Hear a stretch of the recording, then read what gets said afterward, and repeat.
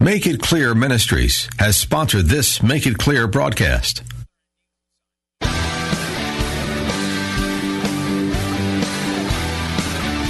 Are you looking for truth from God's Word that you can understand and apply to your life? You'll find it today on Make It Clear with Dr. Stan Ponz, Bible teacher and president of Florida Bible College in beautiful Orlando. Listen now as Stan makes it clear. I want you to just sit back and see what God has for you in this message, because I believe that God laid this message on my heart. We're writing the scriptures, and you can connect into it just as easily. There's something in there for you. But I also want you to know that as an expositor, that's a person who's going to teach you the Bible verse by verse, that the Bible doesn't just stand on only one verse. It's often connected together. Then you get into something known as systematic theology, that not only is it connected together, it's connected to the entire embodiment of truth. Our series is going to conclude today on the subject of where does joy begin in your life? And so let me ask you a question. How many of you have had some challenges this last week in your life? And if you're not really sure, let me see if I can give you some. How many of you had some bit of a challenge in a relationship with someone in your life? A boss, upward, downward, sideways. All right. How many of you had a challenge with some finances? You were hit with an unexpected breakdown that you had to spend money on. How many of you have been faced with that challenge this week?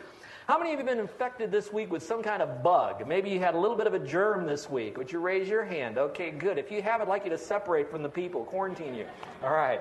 So we've all had that before. And normally our lingo will go something like this. We'll say, how you been feeling this week? Oh, I've had some problems. Problems with finance, fitness, family, friends, foes, whatever it might be. Well, I know that can be the case, and I don't want to do a word game here on you on the word problems. But I also want to make sure that we who are Christians know that even though we have problems, they're nothing more than opportunities for us to sense the presence of God, to be able to get through these issues and challenges closer to the Lord and handle it more appropriately. Now, remember how I asked you those questions? How many of you have had all these things? Here's a question I want to ask you as a follow-up one. How did you handle that? Did you get stressed out? Did you kind of bark and bite at the people around you? Was there something going on where you maybe at that moment had lost your joy? In the midst of my week, and I too had a little bit of a bug in the middle of the week. I also had problems with my anti-theft device on my car. It kept going off even when my car wasn't being stolen, and that in itself is embarrassing when you go to your car at 5 o'clock in a residential area in the morning. So that doesn't make neighbors very happy. So we've had those challenges. But the real question is not that we're going to have challenges or not. The Bible says that man is appointed unto troubles as the sparks fly upward in a campfire. And so we're going to have troubles. I guarantee that this week you're going to have a so-called another problem. But how do we handle it? Well, as I was going through this week, I had a few moments to read a magazine that Pastor Dennis and I and the team gets. It's called Rev Magazine. There are some articles in there are good. This one struck me because I like to read biographies of great people. And this one was an interview that was done by the son of Bill Bright, founder of Campus Crusade for Christ. Well, obviously he's in heaven now, but the son was being interviewed growing up in Bill Bright's home. And they had a lot of questions, but the one that I wanted to focus on here for us for today is this. They asked him the question, your dad seemed like the typical type A mega ministry leader. How did he maintain his relaxed spirit amid all the pressures he obviously went through? Now, this blessed me so much, and I wanted to share the blessing of the answer with you. And here's how Bill Bright's son responded, Brad. He said, you just asked the critical question. The genius of Bill Bright is that he understood who God was. He understood who God was and what difference that made. Let me tell you about a time it first really dawned on me what this dynamic meant. I was about 25 years old, which I thought was interesting. He was finally probably old enough to grab this. He says, I was sitting in his office and there was a reporter from a local Christian magazine who asked him, Dr. Bright, share with us an example from your own life about a problem you face that the average Joe Christian can relate to. And Dad said, I don't have any problems. And the reporter said, don't over-spiritualize this. We all have problems. Well, this dear guy asked the question 7 times, 7 different ways, and finally my dad turned to him and said, young man, you need to understand that I understand that I am a slave of Jesus, and a slave doesn't have problems. The only thing the slave has to do is what the master asks of him. He doesn't have to be successful. And when you really understand that, all of a sudden you don't have problems anymore. All that's left is opportunities, here it is, to see God work. At that moment, it hit me like a ton of bricks. This explains the guy I have always called Dad all these years. I had seen him go through the incredible, stressful situations, cliffhanger situations, times when the entire ministry of Campus Crusade was on the verge of collapsing. And I know he never missed a bit of sleep. I never saw him get stressed out about this stuff. Growing up, I was the active child, as my mom said, but I cannot remember him ever raising his voice at me in anger in all those years.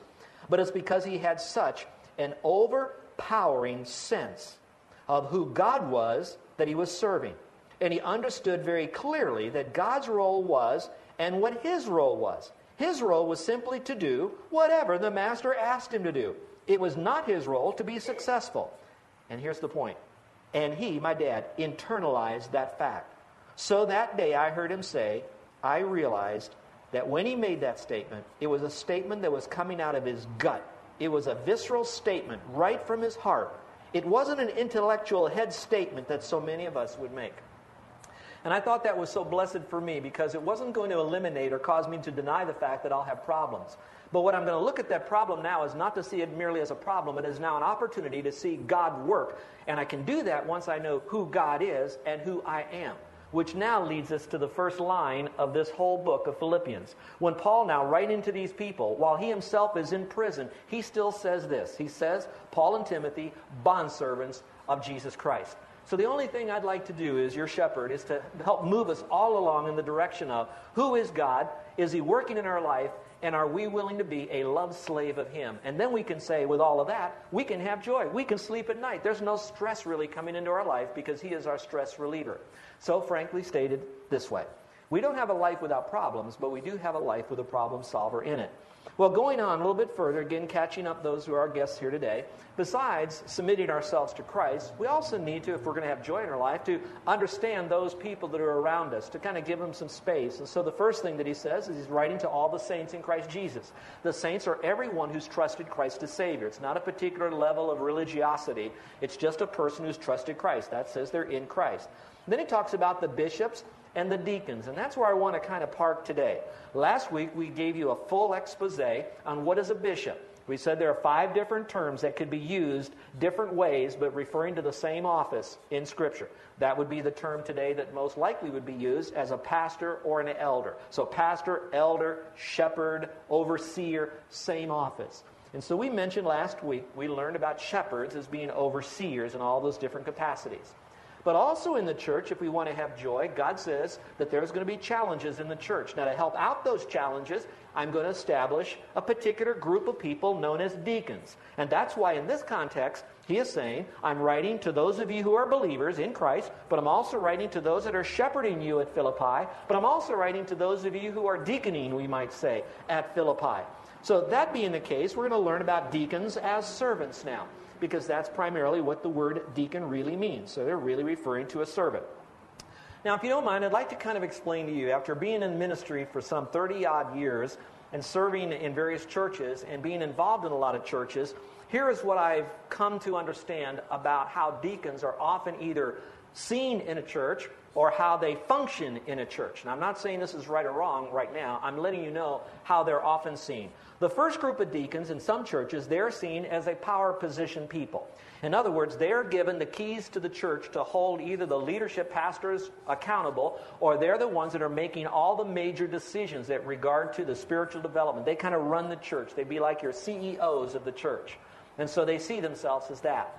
The problem with it is when you find it in Scripture, every time the word deacon is mentioned in a Greek word, it always refers back to a minister or a servant, but never as an overseer type of individual. So that wouldn't fit together, especially since there's a position in the church for those who would give the spiritual oversight of the flock. So that would be purely an overbalance. The next one would be, and this is often seen in churches, they become what we call property or building managers. In other words, they are reduced from this level of serving others to the point of nothing more than being a glorified custodian of the church. They're given the keys. They're responsible for fixing all the problems in the building, the plumbing, the electrical. They become nothing more than custodians. And when you look in Scripture, you're going to find that they don't merely do the things of the church as much as they're still involved with certain people in the church. So it's a relational responsibility. Even though it takes care of tasks and physical, it's not connected to the building or the facility of the church as much as it is of the facilitating of the people in the church. So now, there's a third imbalance. So some of you, if you go back, you're going to see that some deacons become either the boss of the church or they become nothing more than the custodian of the church. Then, some churches, they see that the word servant means that they're to be a servant, and they should be a servant of all. And so they then buy in, the deacons are to be servants. But now they put them into what is known as an unlimited facet. So now you have these poor deacons out here because they want to live up to this job of being a servant in the church, that they have to do everything in the church, be at every single event in the church, every need that's in the church, whatever it might be, because they are your epitome of model servants of everyone. And that true is not a part of what God has to say in Scripture. So as you go through Scripture, there are some glimpses we might see of what a deacon might be. First of all, the qualifications that they would have. You would see their descriptive titles. You would see their responsibilities that they have. And when you begin to put this picture together, all of a sudden, the true deacon comes out of the fog of not just being a CEO or being nothing more than a custodian or having to be at everything, but now they take on, listen now, a very unique and special and a rewarded position in the church. In fact, it even says that they're specially rewarded in a role that they play when they stay within that. And now what happens is the church is better run or served in that capacity, and more joy is done in a church like that. So I hope that you would keep that in mind. So the ministry of deacons. So let's look at them now. Number one, their descriptive titles. And they have a number of different titles, and I've given you most of the Greek words that are found in the New Testament. And it's not important that you know Greek, but it is interesting how that it is translated servant or minister or deacon or serve or minister or service or ministry, and even one word is translated as the word slave. Now, I'm giving you kind of the ballpark understanding of this. I'm not giving you all the letter of the law, but enough for you to understand what it might mean. Now, as our church continues to grow, there will be people that are going to be afflicted and suffering and have a particular need in their life. And those are the people, now here's where you got to come up to. We all do. And that is those afflicted people that have special needs in their life. It is to that group of people that the deacons need to be properly qualified, evaluated, examined, and approved, and released to serve that particular group of people. When you look in Scripture, you're going to see that it parallels the idea of serving, and you also see the idea of people that have a particular need. Now, when I was preparing this message, I decided to go into the heart of God on His heart toward people that are suffering or the afflicted. I almost would need an entire Sunday to take you through the Old Testament illustrations of people that were looked at as heroes in the Old Testament because their primary care was for the afflicted. What God has to say to people in leadership, to those who are afflicted. The special needs that afflicted people that have around us, Old Testament. If I moved into the New Testament, you're going to see that God knows that the poor will always be with us. He already states that. And we need to take care of the poor. And as we do, we're giving back to God. So God has a big heart to the afflicted. So much so that He wants now to call out a group of people that are qualified that give their greatest attention to serving the afflicted, but at the same time awakening the body to make sure that we don't neglect those who are afflicted. Now the caveat of all of that is this. There will be people that are afflicted because they make their own choices. Sometimes they are there because they have misfired where God wanted them to do that, and so God brought that affliction on them. But there are other people that no matter how hard they paddle, no matter how fast they run, they can't get ahead of the game of the afflictions that keep coming at them. And I'm wondering that sometimes that the Lord allows those people to come into our life that we can help them. One more thought and then I'll move on. And that is this. Because these people have special needs, it requires a person that has special qualifications to be able to touch those people. And so we look at that, number 2, in the character qualities. And we're moving from Philippians now. We're going back to the book of 1 Timothy chapter 3, verse 8 through 12. If I could speak to the young people for just a second right here, all right? Now, young people, you're here at this moment, and it's very easy for you to zone out of this message because you're thinking about deacons. And you're hearing, like, right now, all I care about is school is starting. I got to get along with my buds at school. I've got to be able to get things done for my mom and dad. I want to go to the beach one more time. Maybe I can go to another island, go surfing, whatever. And so this message on deacons, he doesn't speak to me. I don't get anything out of it. I don't learn anything from that preacher there.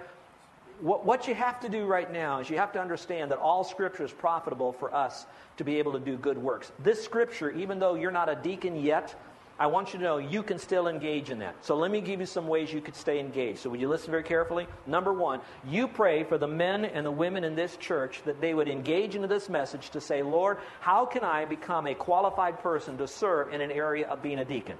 So you pray for our people, that our men, our ladies here that want to serve, that they would step up and say, I want to grow to that next level to care for those that are afflicted. The second thing you can do is this. Some people that are older now should be at the level where they are qualified to be a deacon and called to do that, but they have not paid the price to live a spiritually disciplined life. You, at this stage in your life, you can say, you know what the pastor's about to go through on this list, I'm now going to ask God by His power to bring these character traits out into my life so that I could already be ahead of the game as I get older, so that someday I might be a deacon. And then I'm going to give you an application that is not an interpretation of this passage. So here's what I mean by that.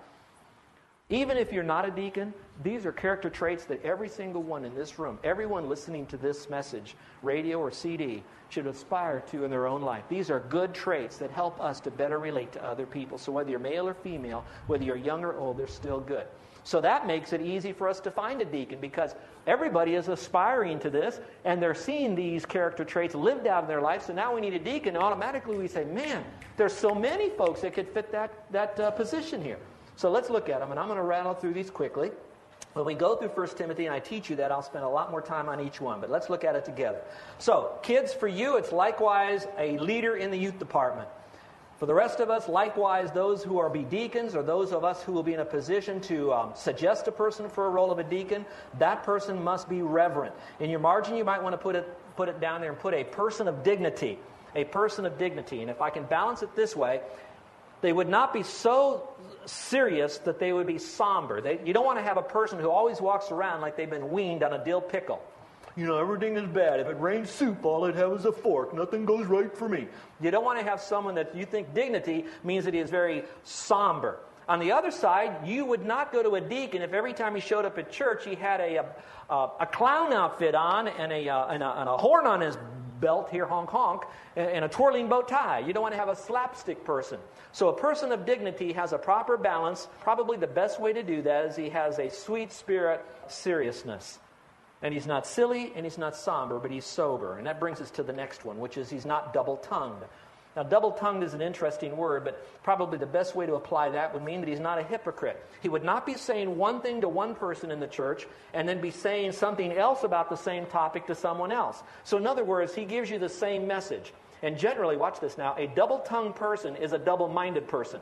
And a double-minded person is generally a person who is unstable in all of their ways and thus would not be trusted.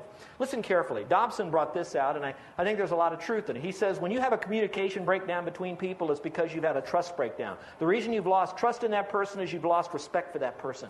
And so if a person is to be trusted as a deacon, then he needs to give the same message. So that means he's not double-tongued. Not given to much wine. Again, it's the phrase, not beside the wine barrel, too much. Now, I need to hasten to say this because some people say, well, does that mean that a deacon can drink wine? The better question to answer is this. Is the wine that is mentioned in the Bible days the same recipe that is the wine that you might drink today when you go to the store?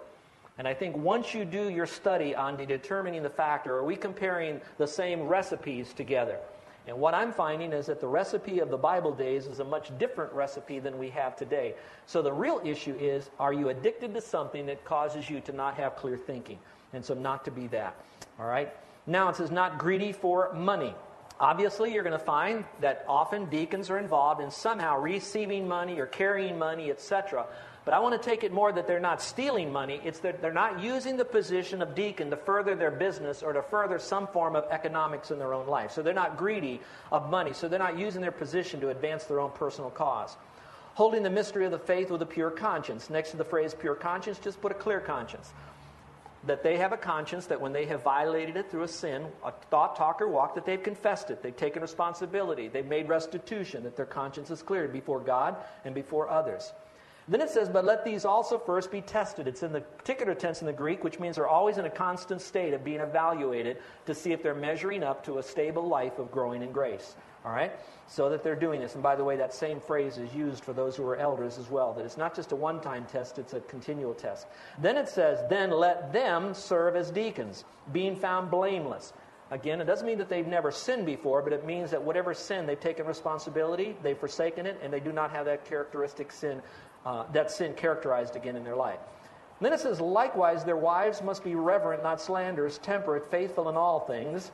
Let me speak to that for a moment. Now, again, this section here has caused me I spent more time studying that little phrase more than anything else. And so some of you are all awake now, especially because you want to know, what is his position? Well, I don't want to shock you on this, but I have read tremendous scholars that are known for their understanding of the Greek. And they don't agree on their own interpretation. I mean, they're sitting on opposite ends of this stuff. So I'm going to give you the two positions that they hold, and then I'm going to suggest a third position, and why I'm probably leaning more to my third position. First one, they say, well, in the Bible here it says, likewise, their wives must be reverent. So this must refer to the wife of a deacon. Well, I'm not sure it would do that, because my logic would tell me that why is it important that a wife of a deacon have qualifications where a wife of an elder doesn't have them listed? Doesn't make sense, does it?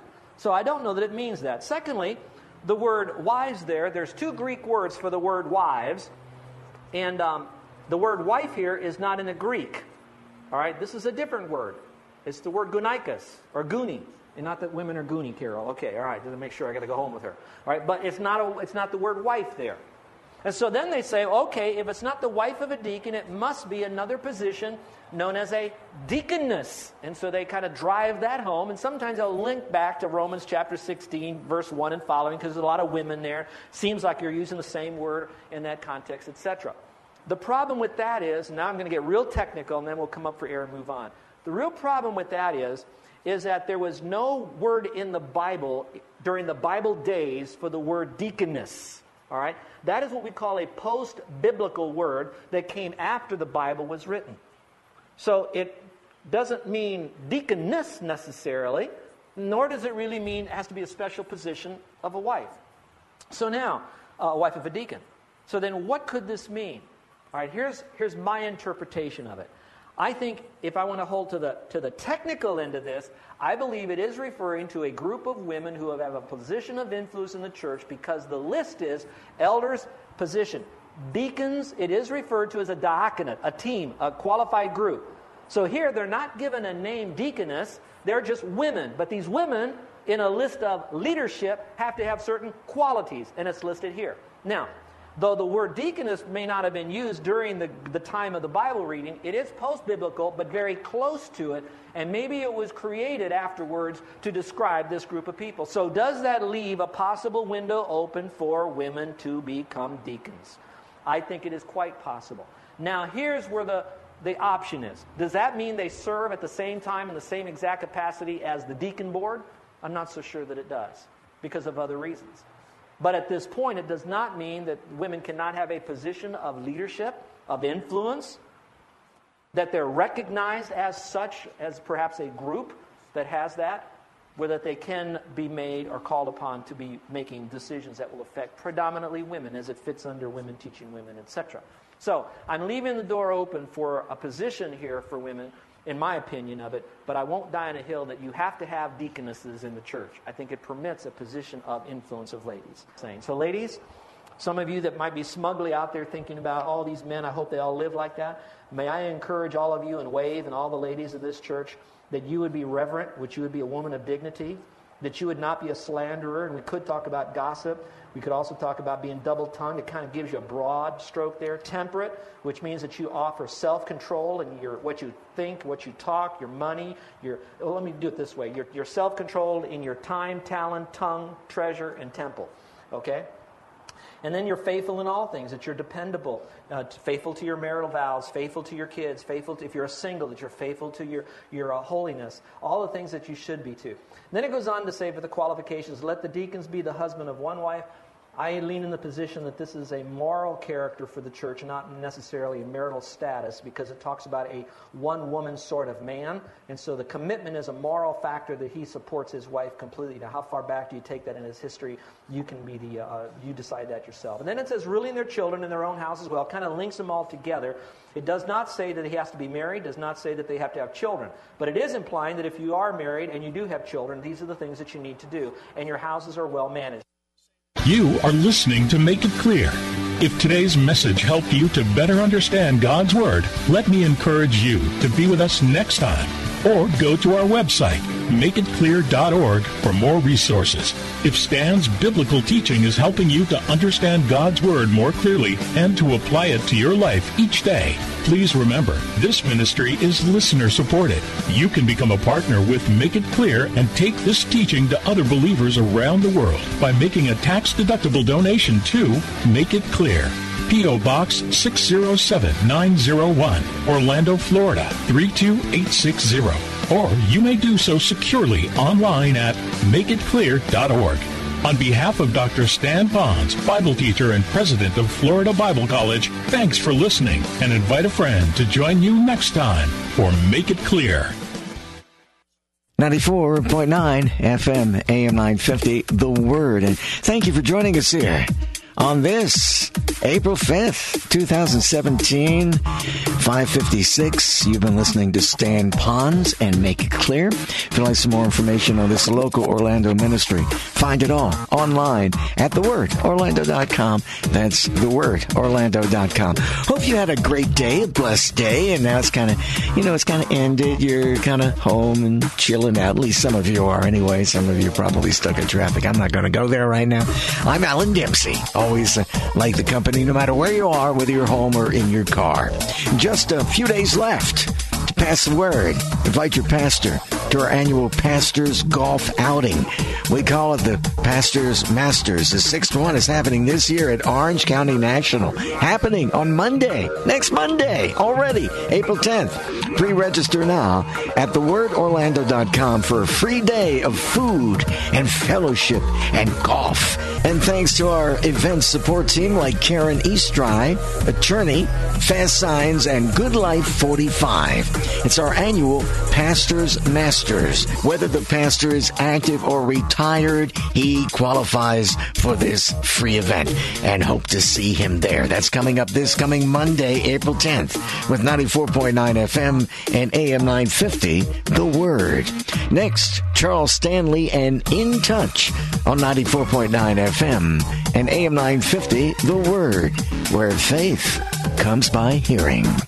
Hello, this is Paul Garcia, head of St. Barnabas Episcopal School in DeLand. We understand that the right learning environment leaves a lifelong impact on a child. Don't miss St. Barnabas Episcopal School's Science Expo April 11th. It's a community event at the school in DeLand. The Science Expo features amazing projects for many age levels, many of which allow fun participation for families. The Science Expo hosts many local vendors who provide activity stations that are great for all ages. You can also schedule a personal tour by visiting our website, sbesyes.org. St. Barnabas Episcopal School, faith, virtue, and excellence for your child. This is Michael Medved for Townhall.com. Democrats opposed to the Supreme Court nomination of Neil Gorsuch cite his legalistic failure to show consistent favor to the little guy against big corporations. But Gorsuch defenders insist that an impartial judge can't allow emotion to tilt the scales of justice. In this, Gorsuch echoes both his mentor, Justice Scalia, and the Bible. In Leviticus, God commands, "You shall not commit a perversion of justice. You shall not favor the poor, and you shall not honor the great." The prophetic books in the New Testament, Book of Acts, make similar points describing God as no respecter of persons, who applies standards equally. Traditional Jewish commentators insist on a crucial distinction between charity, which is a personal obligation to show mercy to the unfortunate, and justice, which is a communal responsibility to honor the law above feelings or favoritism. We must remain a nation of laws, not men, of principle, not personal preference. I'm Michael Medved. Mom, I just don't get it. I'll never get it. I hate math. Sound familiar? If your child struggled with math last year, it doesn't mean they have to this year. Let Mathnasium Learning Centers be the solution. Our unique teaching method is designed to fill in the gaps, boost confidence, and ultimately make math make sense. Mathnasium Hunt Club is right in your backyard in the Chick-fil-A Plaza on 436 and Hunt Club Road in Apopka. Call them at 407-682-6284 or online at mathnasium.com/Hunt Club. Unlike writing college term papers, giving a work presentation, and do-it-yourself projects, when it comes to retirement, winging it just won't cut it. Retirement requires a well-thought-out plan, and that's where Jerry and Nick Royer can help. Join them every Saturday morning at 8 right here on 94.9 FM and AM 950 The Word for On the Money. Jerry and Nick's years of experience can help take the guesswork out of your retirement planning and guide you to retire confidently. Join them as they offer insight on how to create a retirement plan you can count on every Saturday morning at 8 for On the Money. 94.9 FM and AM 950. Central Florida's WTLN Orlando. The Word, where faith comes by hearing.